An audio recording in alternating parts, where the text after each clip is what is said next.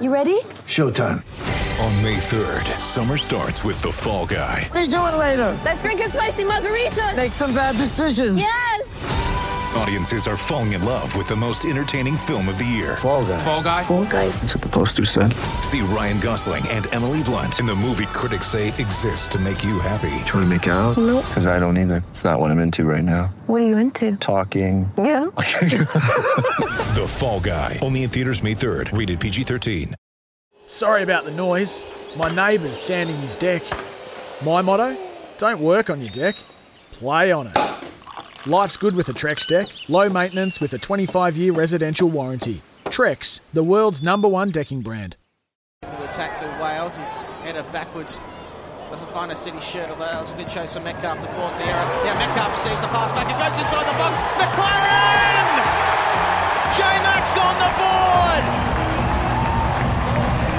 For his new fans, he gets City's first.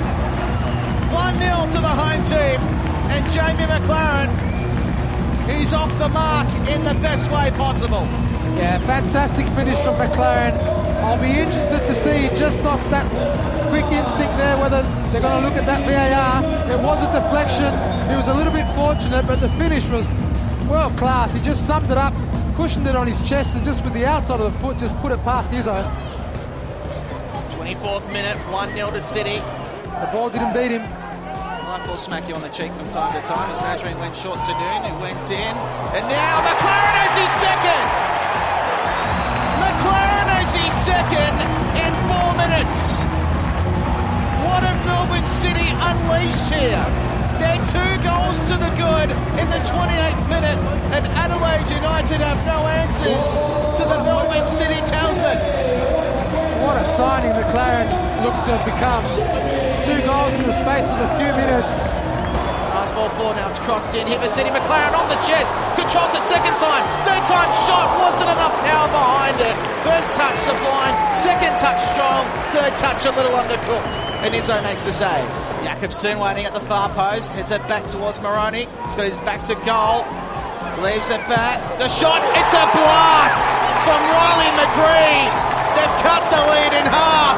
2-1. Game on at Amy Park.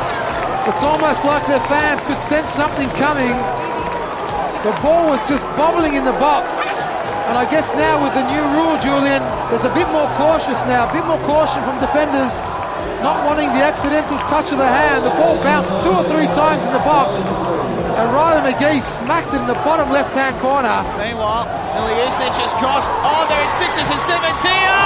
The shot on an open net went wide of the target from Riley McGree. He could have had his second in the space of 4 minutes. Torre into the box, tight angle, holds it up well. Even better second time, sends it back in. Couldn't get the touch. Good offset.